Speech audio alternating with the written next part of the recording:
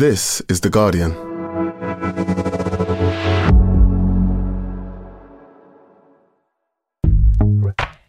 Welcome to Weekend, a podcast that helps you switch off from your busy day-to-day and find entertainment and inspiration in the best Guardian and Observer writing from the week. You can either listen to this as one podcast or play each article as individual listens. Just scroll down the description on the podcast page for the timings of what we are featuring. Coming up, Marina Hyde on the hollow sound of England's activism. Jessica Rawnsley on the house sitters defying the cost of living crisis. Writer Lucy Knight meets Heartstopper writer and illustrator Alice Oseman. And finally, technology editor Alex Hern charts the rise and epic fall of FTX.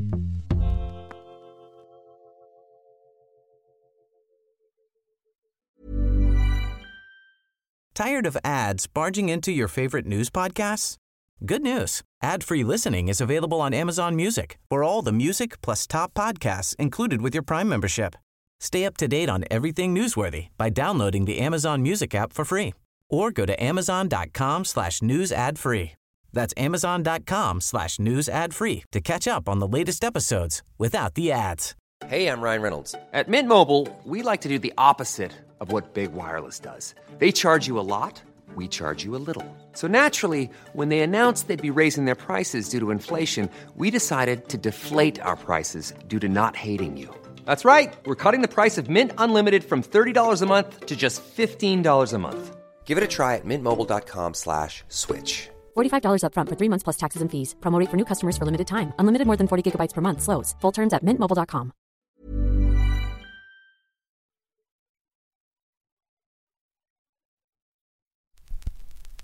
Before we begin, just a warning, there's a bit of bad language in this episode.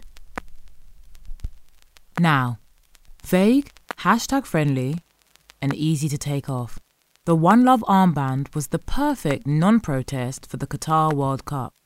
Here, columnist Marina Hyde looks at why, when push came to request, England couldn't face taking one for the team. Read by Robin Holdaway. So, England didn't wear the One Love armband in the end. The gesture was gesture trumped by FIFA, which gestured towards the referee's pocket to indicate a yellow card would be forthcoming. Ahead of England's World Cup opener against Iran on Monday, the Football Association put out a joint statement with other no longer participating nations, explaining, "We can't put our players in a position where they could face sporting sanctions, including bookings." That "including bookings" really puts it into perspective. #activism is hard. Without wishing to undermine this heroically short-lived civil rights moment even further, what really is One Love with its off-brand pride rainbow? The whole thing feels as weirdly and carefully vague as the bar orders of soap opera characters who walk into pubs and ask simply for a pint. A pint of what? One love of what? So anodyne is the wider armband advocacy movement that it seems concerned above all else with not causing offence, to the point where it is impossible to imagine it sitting even very distantly on a continuum with sprinters Tommy Smith and John Carlos's epic podium protest at the 1968 Mexico City Olympics, and the solidarity of the silver medalist Peter Norman, or Muhammad Ali's heroic career self-harm. Instead, #armbandgate feels perfectly contextualised in an era in which huge numbers of people became conveniently convinced that activism is something that happens in a web browser. After such a swift climb down by the various nations, it would be nice to think the entire episode shows the absolute limits of this type of change-making. Whenever I see people arguing hour after hour about their supposed causes on social media, I no longer even think of them as working in the service of those causes, but simply in the, perhaps unwitting, service of whichever Silicon Valley billionaire owns the digital space where they're doing it. As serious tech experts have long pointed out, people stay longer on these platforms when they're angry, so the best way to keep them there, where the tech lords can monetize them, is for their algorithms to fan that anger. So that's what they do. Spent all day arguing about Jeremy Corbyn / Boris Johnson / whatever on Twitter. Hate to break it to you, but you don't work for your faction, you just work for Elon Musk. Try not to choke on it. Speaking of overlords, we must conclude that FIFA President Gianni Infantino did not feel gay on Monday. Last Saturday, Infantino gave a speech in which he said he did feel gay and disabled and like a migrant worker because, I think I have this right, people teased him about his red hair when he was a child. This put me in mind of the late football pundit Jimmy Hill's insistence that the N-word was funny. Why should that be any more of an offence, Hill wondered idiotically, than someone calling me chinny? It was the year 2004 at the time, and, even more incredibly, not a whole lot seems to have changed in Zurich's corridors of power today. As for what I suppose we'll have to characterise as the FA's thinking on all this, there are really only two possibilities. The first is that they knew very well FIFA would prohibit it, because they always do, so always planned to fold at the first sign of threat, which they did. The second is that they literally didn't even realise this was how it would play out, in which case I do hope their football campaign for this tournament is better strategised, otherwise it's going to fall apart at the first sign of trouble. In a modern game in which they're everywhere, there is something very, will this do, about armbands in general. They feel like little more than a hashtag-heavy social media template. You retweet it, you undo the retweet. You make a big show of wearing it, then you discard it the minute you're threatened with a yellow. Easy come, easy go. It seems strange to have to state this, when historically it was axiomatic, but true activism typically involves rather higher stakes than this, and at the very least the potential for some kind of personal sacrifice. As we can see from the hugely perilous collectivist endeavours unfolding in Iran, it is rather harder work to refuse to wear the hijab than it is to be banned from wearing the armband. No one is remotely saying that England players need to take to the streets and risk their lives for a cause they say they truly believe in. But taking a yellow is arguably doable. And if it honestly isn't, then don't even bother trailing the gesture in the first place. It's an insult to those who do seriously put themselves out. Putting yourself out cuts different ways, of course, some of them also ridiculous. David Beckham's rumoured 150 million pieces of silver to promote Qatar is unquestionably a piece of activism and is, regrettably, worth more than countless armbands. You can even see it has involved David laying down some of his personal desires for the cause. Scowling down from the dignitaries' seats at the tournament, Beckham has been wearing the expression of a man who knows he's never going to get his knighthood now. I'm sure the Qatari regime thanks him for his sacrifice. Sacrifices that don't benefit you are harder. Structural change requires structural action, and plastic gestures will generate plastic results. England and any other nations who genuinely wish to take a stand could still come up with a better form of protest at this World Cup. There is plenty of time for creative collective action. But is there truly the will? That was England's armband activism was heroic until it met the mere threat of a yellow card, by Marina Hyde, read by Robin Holdaway. Next, Who wouldn't want to live rent-free in a nice warm home in return for looking after the owner's pets and keeping burglars away? Here, writer Jessica Rawnsley meets the people who have found a way to make an unpredictable but often comfortable way of living work for them. Read by Kenton Thomas.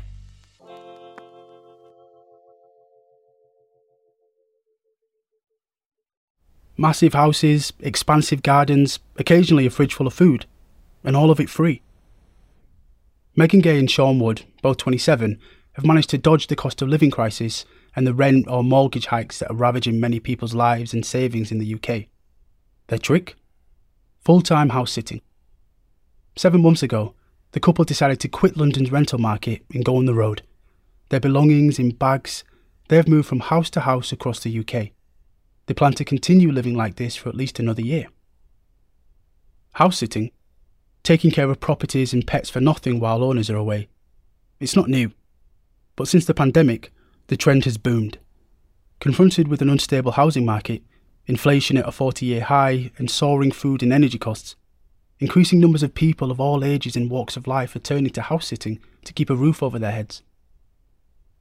More and more people are struggling to find a place they can afford to live in, so house sitting is definitely a desirable alternative, says Nick Fuad of House Sitters UK, which connects sitters with owners. The number of house sitters on his site is double what it was before the pandemic. Trusted House Sitters, another house sitting platform, reports a 275% increase in UK growth since 2021. With no rent or utility bills, Gay, a PR and marketing manager, is now able to put a significant portion of her salary into savings, while Wood has been able to set up his own business. Their overheads include petrol, some food, and a £200 annual subscription to Trusted House Sitters. But this pales in comparison with what they were previously forking out. £2,000 a month rent for a flat in South London, £200 or more for bills each month, and £2,500 a year for a parking space. And they didn't even have a garden. I was working in a job that only just covered my rent and expenses, so I wasn't able to save, says Gay. We reached breaking point and decided to leave the flat. Financially, house sitting is amazing. I'm hearing stories from friends whose rent is being hiked. They're having to leave and go back home to live with their parents, move to cheaper places, or beg their bosses for pay rises. The average house sit lasts 1 to 2 weeks, but long-term sits that average 3 to 5 weeks are on the rise, especially among those wanting to do it full-time. Angela Laws, aged 75, and her husband were among the first to sign up to Trusted House Sitters 12 years ago. They were semi-retired, and back-to-back pet sitting offered an otherwise unattainable lifestyle. It allowed us to travel more and do more than we ever thought possible on a limited income, says Laws. Their house sitting has seen them crisscross the globe: Scotland, France, Australia, America, Italy, Canada, and the Caribbean. For the past 4 years, Laws has also been working as a community manager for Trusted House Sitters. She has heard people say they have saved more than £30,000 a year.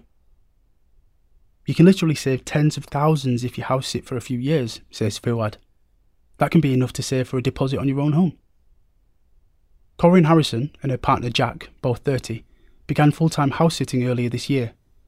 Over the past 6 months, they have chalked up 11 house sits, staying in a tiny cottage in South Wales, a flat in Notting Hill in West London, a Tudor house in Bath, and a residential compound in Spain. The only way to live together and save money at the same time is essentially to make yourself homeless and live in other people's houses, says Harrison. Even before the cost of living crisis, the numbers were creeping up. This was our chance to get off that treadmill of renting, working, buying. That is not to say there aren't downsides to this way of living. While some people have found lining up back-to-back sits relatively easy, in Wood's words, it's a sitter's market. Others confess to a scramble to fill gaps between bookings, nights spent on friends' sofas, a week at the parents', or a few days in a bedsit. This makes permanent house sitting untenable for those who do not have a safety net. For Harrison, it has spawned an obsession with finding long-term sits. The couple began with week-long gigs, but soon discovered it wasn't sustainable because it was sometimes hard to line up sits that made sense geographically. Even so, the shift to remote work and its continued acceptance by many employers has seen the numbers of digital nomads balloon and furthered the popularity of house sitting. The pandemic has brought more owners to the market too. On House Sitters UK, homeowner memberships are up 400%. This year, 5,000 new sits were posted on the trusted House Sitters site each day. The surge has been fueled partly by people itching to travel post-pandemic, and partly because of the mass puppy purchases that swept the UK during lockdown. Pet owners looking for holiday cover now account for 85% of members on House Sit Match. For Julia Cudbard, aged 60, a care worker, house sitting offers a cost-saving and worry-free option when she has to leave her 3 Burmese cats. They're very dog-like cats and they need a lot of stimulation, she says. There's no way I'd consider just leaving them in the house and getting neighbours to come round and feed them twice a day. And hiring a private house sitter, she says, would probably cost as much as the holiday itself. On the whole, house sitting works as a value-based exchange. No money changes hands between sitters and owners. The sitters look after the owners' homes and pets. The owners pay them back with free accommodation, heating and sometimes food. This kind of bartering is an age-old practice, but the fact that some people are using it as a result of the housing crisis says something wider about British society today. Increasingly, people are turning not to the state, but to each other to find a way to cope with current pressures. How do people wanting to use a sitter ensure they can trust them? How do sitters ensure that they're not being lured into an unsafe situation? House-sitting platforms provide a certain amount of vetting through user reviews, but that is not to say things never go wrong. Layla, aged 61, who has been a full-time house-sitter since 2020, admits that living in other people's properties can present challenges. I've ended up staying in building sites, looking after animals that were end of life, and one that had an operation recently so it wasn't able to go for walks. I've been in a couple that were less than clean. Last-minute cancellations can leave owners in the lurch too. For most, though, the experience is a good one. David Twigg, aged 55, turned to house-sitting after a divorce. With nowhere to live, it offered a lifeline while he sorted his finances. He says it has been transformational, partly because of the kindness of strangers, now friends, he has met along the way. I'm technically a homeless guy looking after a palace, he says, but that's not what's important. It's trust and universal values. 5 years ago, Lamia Walker, the director of House Sit Match, received a call from Bragi Johnson from Iceland, who didn't want to spend the winter there. Walker found him a lengthy stay in Spain. Then another. Johnson spent the next few years leaving Iceland to house sit during the winter and returning in the summer. Now he is retired and house sits full time. Currently in Truro, Cornwall, he has done more than 50 sits. Living rent-free means he can save money, even while living off his pension. He has been able to travel, buy a drone, and pay for his hobby of geocaching, a game using hidden objects. He hopes to continue house-sitting into his 70s and 80s. I don't see any reason for stopping. For those who have been catapulted into house-sitting because of strained finances, it is the community and friendships that inspire them to continue. Alejandro Alvarez, aged 34, felt isolated living with relatives in a small village in Derbyshire. Unable to afford city rents, he began to search online for free accommodation, exchanges or sofa surfing opportunities. Then he discovered house-sitting. For the past month, he has been pet-sitting in London. He will continue until he can find work and get on his feet. This has been the most incredible thing for me, he says. As a gay man, being in this diverse city, it really is life-changing. House-sitting opened doors for me. We've stayed in several large places where we're like, yeah, this is never going to be us, says Harrison. But it's a novelty to see how the other side live. We just take it as an experience. That was I'm a homeless guy looking after a palace. The house sitters escaping the cost of living crisis. Read by Kenton Thomas. We'll be back after this short break.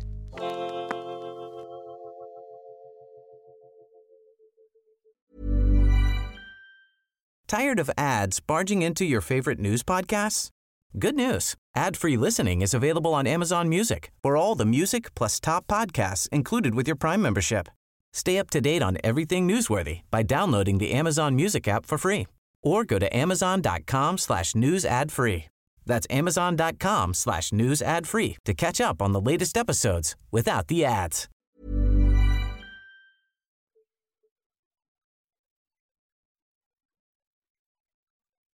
Hey, Hi, I'm Shantae Joseph. I'm a writer and broadcaster, and I spend way too much time online. But now those years of scrolling are finally paying off because I'm hosting The Guardian's new pop culture podcast.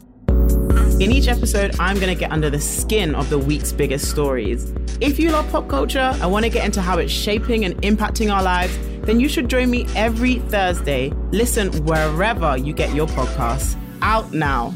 Bye.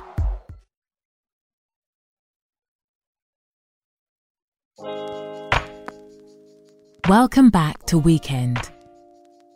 The writer and illustrator Alice Oseman has managed to turn her hobby into a best-selling young adult fiction series and Netflix hit, while staying true to herself and her fans.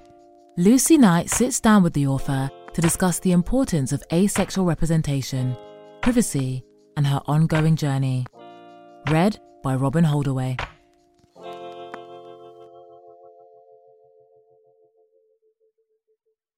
At 28, the author and illustrator Alice Oseman recently achieved what so many of her peers cannot. She bought a flat. But instead of giving up Netflix so she could save for a deposit, as Kirsty Allsop notoriously recommended, she sold the streaming service the rights to her gay romance comic book series. The series in question is, of course, Heartstopper, the webcomic turned graphic novel turned Netflix show that this paper's reviewer described as completely lovely when it aired earlier this year. The boy meets boy tale, set in a British secondary school, sees rugby captain Nick and socially awkward Charlie navigate friendships, bullying, coming out, and falling in love. It's not hard to see why the TV adaptation won over teenagers and adults alike, with its lovable characters, quirky nods to its comic book origins. For example, tiny animations of hand-drawn flowers form a circle round the actors when Nick and Charlie share their first kiss, and an injection of starriness in the shape of Olivia Colman, Nick's mum, and Stephen Fry, Headmaster Barnes. The show's success resulted in a huge increase in book sales for Oseman. The Heartstopper series has now sold more than 6 million copies worldwide. Volume 1 recently won the Books Are My Bag Reader's Choice Award and is a contender for the 2022 Waterstones Book of the Year. Oseman, who is also the author of 4 prose novels for young adults, knows her experience in the publishing world has been a rare one. Very few creators achieve this level of success, and I'm very aware of that. I feel very lucky and grateful to be in this position. She may put it down to luck, but there is a quiet determination in the way the writer talks about her work. At just 18, she made headlines after bagging a 6-figure deal for her first book, Solitaire, which tells the story of 16-year-old Tori Spring, a sardonic introvert who is reluctantly persuaded by her new friend Michael to help discover the identity of a hacker who is disrupting the school computer network. What motivated her to send out her writing to publishers at such a young age? "I thought it was good," she says simply. Clearly, she wasn't the only one. Publishing houses tussled for the novel, which HarperCollins bought after a bidding war. The announcement was made during Oseman's Freshers' Week at Durham University, when commissioning editor Elizabeth Clifford called the novel the perfect story for the Instagram-Tumblr generation. From Solitaire grew Heartstopper. Nick and Charlie, who are 16 and 15 at the start of the comic, began as supporting characters in the novel, which is set roughly a year after the pair began their relationship. Oseman had always loved them as characters and knew they had some kind of backstory. Initially, she wanted to tell that story in another novel, but just couldn't get it to work. Nick and Charlie's story didn't have that beginning, middle and end structure that you have in a novel, she says. The episodic nature of the webcomic format allowed her to zoom in on specific periods in the teenagers' lives, without the need for an overarching narrative. Oseman grew up in Rochester, Kent, with a dance teacher mother and a father who works for an electronics company. She hated the local grammar school that she attended, always wanting to be at home writing stories and doing creative things. She started working on Heartstopper during the final year of her English degree. "I skipped a lot of lectures." at which point drawing the comic strip felt like a very weird hobby rather than something that could actually be lucrative. The first instalment went live the September after she graduated, and a dedicated group of readers began to grow. It is arguably the writer's first-hand knowledge of how fandoms and online communities operate that has been the key to Heartstopper's success. From the very start of the webcomic, Oseman engaged directly with her fans, responding to their comments and fan art online. Due to the sheer number of messages, she can no longer reply to all her readers, but her latest book, The Heartstopper Yearbook, is evidence that she still wants to cultivate that fandom. The yearbook, a cross between an annual and an art book, is aimed at the comic and TV show's fans, complete with quizzes, drawing guides, and behind-the-scenes information about the characters. Oseman understands this world because she was, and still is, though to a lesser degree, part of it. She is a self-proclaimed Tumblr veteran, having joined the blogging site in 2010, using it, alongside Tapas and Webtoon, to post the original Heartstopper webcomic. Tumblr very much shaped the person that I've become, in good ways and bad ways, Oseman says. Seeing other people's blogs opened my eyes to queerness in a way that the real world was just not giving me, she says. A digital coming-out experience she tried to replicate through Heartstopper's Nick, who questions his sexuality via YouTube videos and BuzzFeed quizzes. The author's gender is an ongoing journey. She has recently started using they-them pronouns alongside she-her, but isn't tied to any specific labels. She identifies as asexual and aromantic, something she explores in her 2020 novel, Loveless, which is not an autobiographical book, but it does draw on a lot of experiences. Like Oseman, Loveless's protagonist Georgia went away to university feeling something of an outsider, having never had a crush on anyone, despite enjoying fictional romance stories. Oseman remembers taking online quizzes to work out where she fell on the Kinsey scale, a method of identifying a person's sexuality on a scale of 0 to 6. The quizzes would return her result not as a number, but as an X. Well, that's not helpful to me, she would think. At the time, she had no language to describe her asexual feelings. The world is obsessed with sex and romance, and if you don't have that, you feel like you haven't achieved something that's really important, she says. Oseman tries to highlight the importance of platonic relationships in her own work. Even in Heartstopper, an out-and-out love story, friendship is hugely important, and to include asexual representation in her books. She has even told her online followers that her character Tori, who identifies as straight in solitaire, largely because Oseman didn't know about asexuality at the time, is probably somewhere on the ace-aro spectrums, and that this will become canon in Volume 5 of Heartstopper. As much as Oseman and others like her are trying to start conversations about asexuality, she doesn't think it's going to be a widely talked about subject anytime soon. We're never really going to see much cultural change in terms of awareness until a big celebrity comes out as being asexual, she says. And there's nothing I can do about that. Could she become that big celebrity herself? I need to do that, she laughs. But it's clear that even the small taste of fame that has come with the success of Heartstopper doesn't suit Oseman. These days, she sets firm boundaries when it comes to social media. 4 years ago, I was perfectly happy to share my whole life online, she says. I very much felt like I had to put out everything about myself in order to sell my books. The pressure to share personal details with fans is still there, however, and LGBTQ+ celebrities in particular are often expected to come out publicly, sometimes before they are ready. Kit Connor, the 18-year-old star of Heartstopper, recently tweeted that he felt forced to come out as bisexual. I truly don't understand how people can watch Heartstopper and then gleefully spend their time speculating about sexualities and judging based on stereotypes, Oseman tweeted in response. The author herself now treasures being able to keep some things private. I feel like I deserve that.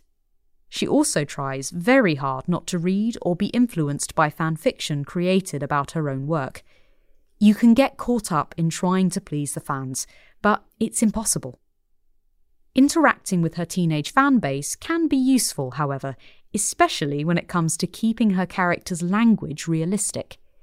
In Volume 3 of the comics, there's a whole storyline about Charlie having a love bite, and when I was writing the scripts for Season 2 of Heartstopper, I suddenly thought, do teens still use the phrase love bite?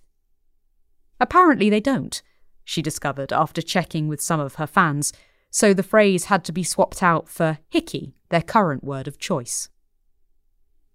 Oseman was adamant that she would be involved in Heartstopper's screen adaptation. As it turned out, production company Seesaw offered her the opportunity to write the screenplay straight away, but she would have been prepared to fight for it otherwise. I don't think I would have allowed someone to just take the book and do what they want with it. What she couldn't control, of course, were people's reactions to the Netflix show. While the response has been overwhelmingly positive, she was confused by the way Heartstopper has been labelled by some as the purest, cleanest, most wholesome show they've ever seen. While the central relationship between Charlie and Nick is undoubtedly and intentionally very cute, Oseman felt some viewers were sort of ignoring the darker aspects of the story. Even in Season 1, you've got an emotionally and physically abusive relationship. There's homophobia, there's bullying. There are implications of mental health issues, she says, suggesting that more of these themes will be explored in future episodes. So it was a strange reaction. Perhaps it's because Heartstopper is being seen in the context of shows such as the US high school drama Euphoria, which was written for an adult audience. So while Nick, Charlie and their friends choose milkshakes over Class A drugs, and crap is as bad as it gets when it comes to expletives, this is largely because the show is specifically aimed at younger viewers. There was actually loads of swearing in the first draft of the script, Oseman tells me, as there is in the original comic, but the words were taken out after an executive producer explained it would mean an automatic 15 rating. It was important to us that the show would be accessible to younger teens, Oseman says, since the number of programs aimed at this age group that depict positive queer relationships is still small. Oseman has been pleasantly surprised by the lack of transphobic responses to the show. One of the main characters in Season 1, Elle, is a trans girl who has just moved to an all-girls school and is played by trans TikTok star Yasmin Finney. The author had assumed this storyline would be criticised by some viewers, since transgender identities, particularly when it comes to teenagers, so often come under fire online. I like to think the lack of negativity is because Heartstopper is so positive and joyful and full of love, so it's hard to actively hate without seeming like a horrible person, she says. But that's not how bigots work, so I'm not sure how it's avoided that, but I'm glad that it has. Perhaps there has been some pushback deep in the forums, but it certainly hasn't stopped the show and the comics from becoming hugely popular. Since Season 1 aired, anyone walking into the young adult section of their local Waterstones branch is likely to be met by a barricade of Heartstoppers. Within the last year, everything has skyrocketed in a really massive way, Oseman says. It has kind of changed my life. When it all becomes overwhelming, she turns to her parents, who live near her flat in Kent. I tell them everything, she says, citing their support as what has got her through the more surreal moments of her career. Right now, she feels too burnt out to work on anything else. I have no creativity left in my brain, she says, with obvious frustration. It is clear there is a part of her that wishes she could be back in her teenage bedroom, writing uninterrupted. I miss having a new story to write, she admits, but I just don't have the time or energy, so I'll have to wait. Volume 5 of Heartstopper, due out in February, will be the last, at least for now, though Oseman can feel the weight of her readers' expectation. It's going to be impossible to please everyone, she says. That's something that I'm trying to come to terms with. Whatever she comes up with next, it will be written in Oseman's own time, on her own terms, and, of course, in her own flat. That was Heartstopper author Alice Oseman. If you don't have sex and romance, you feel like you haven't achieved, by Lucy Knight, read by Robin Holdaway. Finally, after the crypto firm FTX collapsed, the executive who handled the Enron debacle was brought in and said he'd never seen anything like it. Here, Alex Hern unpicks a company in free fall, read by Kenton Thomas. Casual observers could be forgiven for thinking the collapse of the cryptocurrency exchange FTX is another typical tale of financial mismanagement. That's how its founder, Sam Bankman-Fried, terms it, a liquidity crisis that tipped over into a solvency one. FTX had deposits and loans, and when depositors tried to get their money back, FTX didn't have it to hand. Sure, the loans were in fancy digital money rather than stale dollars, but at first glance, it appears like just another big company failure. Then you look closer, and it becomes clear that the whole edifice is in fact the corporate equivalent of 3 children in a trench coat pretending to be a fully grown man. It is a story that encompasses a financial black hole inside a company once valued at $32 billion or £27 billion, a Byzantine group structure with unclear lines of ownership and a leadership with a highly unconventional approach to governance and interpersonal relations. That chaos was laid out in excoriating terms in a bankruptcy filing submitted on Thursday by John Ray III, who replaced Bankman-Fried as FTX chief executive after its collapse on the 11th of November. Never in my career have I seen such a complete failure of corporate controls and such a complete absence of trustworthy financial information as occurred here, he wrote. Bear in mind, this is the man parachuted in to oversee the collapse of energy company Enron after its fraud was revealed. From compromised systems integrity and faulty regulatory oversight abroad to the concentration of control in the hands of a very small group of inexperienced, unsophisticated and potentially compromised individuals, this situation is unprecedented, Ray added. The company, he said, did not have a simple liquidity crisis or even a simple insolvency one. On Wednesday, Bankman-Fried claimed the semi-liquid assets of FTX.com were still worth $5.5 billion, a significant chunk of the outstanding $8 billion it owes depositors. Ray gave a different valuation of those assets, $659,000. All of FTX's holdings combined, including $1 billion of stablecoins and $483 million of cash, were in fact worth less than $2.5 billion. But FTX.com is only part of the business. The wider group is formed of a sprawling network of more than 100 related companies, all shared through the common ownership of Bankman-Fried and 2 of his co-founders, Gary Wang and Nishad Singh. No single investor, other than the co-founders, owns more than 2% of the equity of any of the 4 main silos that make up the group: FTX's US crypto exchange, its hedge fund Alameda, its venture capital arm, and its international exchange. Ray's filing details everywhere you could imagine a multi-billion-dollar company run by a trio of inexperienced hedge fund graduates could go wrong, and then some. The Alameda silo had $4 billion of loans made to related parties, including $2 billion to Bankman-Fried's personal company, Paper Bird, and a further $1 billion to Bankman-Fried himself. The international exchange owed money to its depositors, but did not track that in its own financial statements. The group as a whole did not maintain centralised control of its cash, did not have an accurate list of bank accounts, and did not pay attention to the creditworthiness of banking partners. It gets worse. No one was able to put together a list of FTX staff, Ray said. He had substantial concerns about the financial statements assembled under Bankman-Fried and said they should not be treated as reliable. The group was used to buy homes for employees. The digital assets were controlled through an unsecured group email account. Unacceptable management practices include the use of software to conceal the misuse of customer funds, the filing added. very substantial transfers of property may have occurred in the days, weeks and months prior to the bankruptcy, it continued. While on the day of bankruptcy, at least $372 million of unauthorised transfers occurred. On Friday, those last unauthorised transfers were revealed to have been made at the behest of the Bahamian government, which claimed it was taking the money for safekeeping and launched a legal battle to try to wrest control of the bankruptcy case from the US.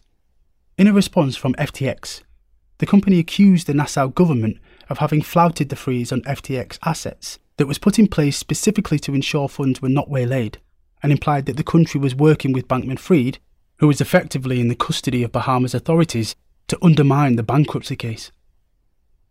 Ray's report ended with a final personal note. Mr. Bankman-Fried, currently in the Bahamas, continues to make erratic and misleading public statements. Mr. Bankman-Fried, whose connections and financial holdings in the Bahamas remain unclear to me, recently stated to a reporter on Twitter, "Fuck regulators, they make everything worse," and suggested the next step for him was to win a jurisdictional battle versus Delaware. The document makes for astonishing reading, but barely scratches the surface of FTX. Take its fourth major player, Caroline Ellison, Bankman-Fried's sometime girlfriend. The 28-year-old was head of trading at Alameda before being promoted to jointly run the hedge fund in summer 2021, and was left in sole charge this year when her counterpart, Sam Trabucco, abruptly quit to spend more time with his boat. If Bankman-Fried was the public face of FTX on Twitter, Ellison was its Tumblr equivalent. In posts on her account, since deleted, she wrote about her understanding of traditional finance.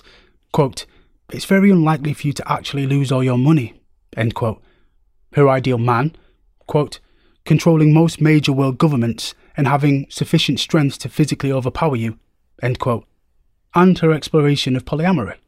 When I first started my first foray into poly, I thought it was a radical break from my tried past, she wrote in 2020.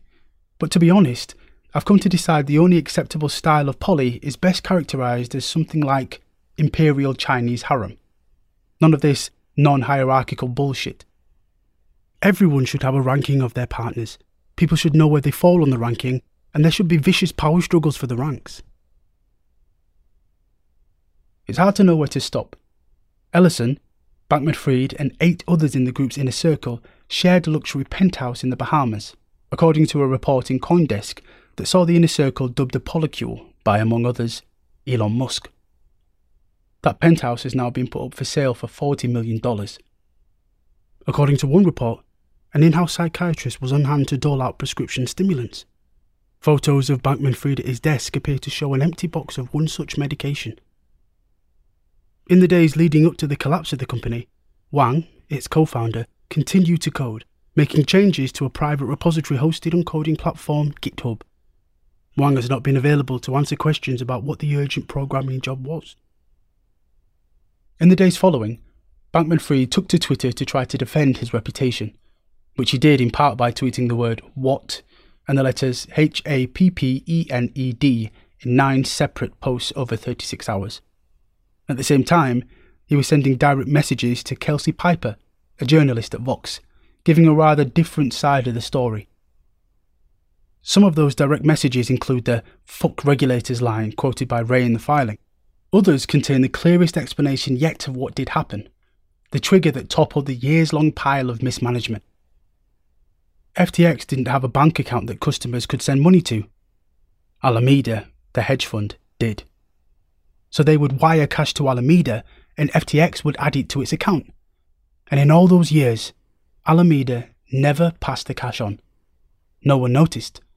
And the firm apparently traded and lost $8 billion of customer funds that it should never have had in the first place. Each individual decision seemed fine, and I didn't realise how big their sum was until the end, Bankman-Fried told Piper. Sometimes life creeps up on you. That was Polyamory, Penthouses and Plenty of Loans, Inside the Crazy World of FTX by Alex Hern. Read by Kenton Thomas. That's all from us. This has been Weekend, a Guardian podcast.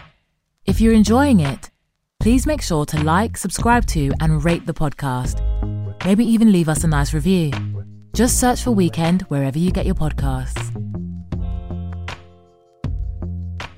This week's articles are read by Robin Holdaway and Kenton Thomas, and presented by me, Savannah Ayode-Greaves.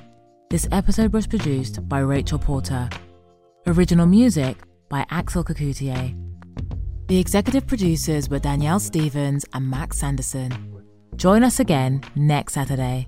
Thanks for listening. This is The Guardian.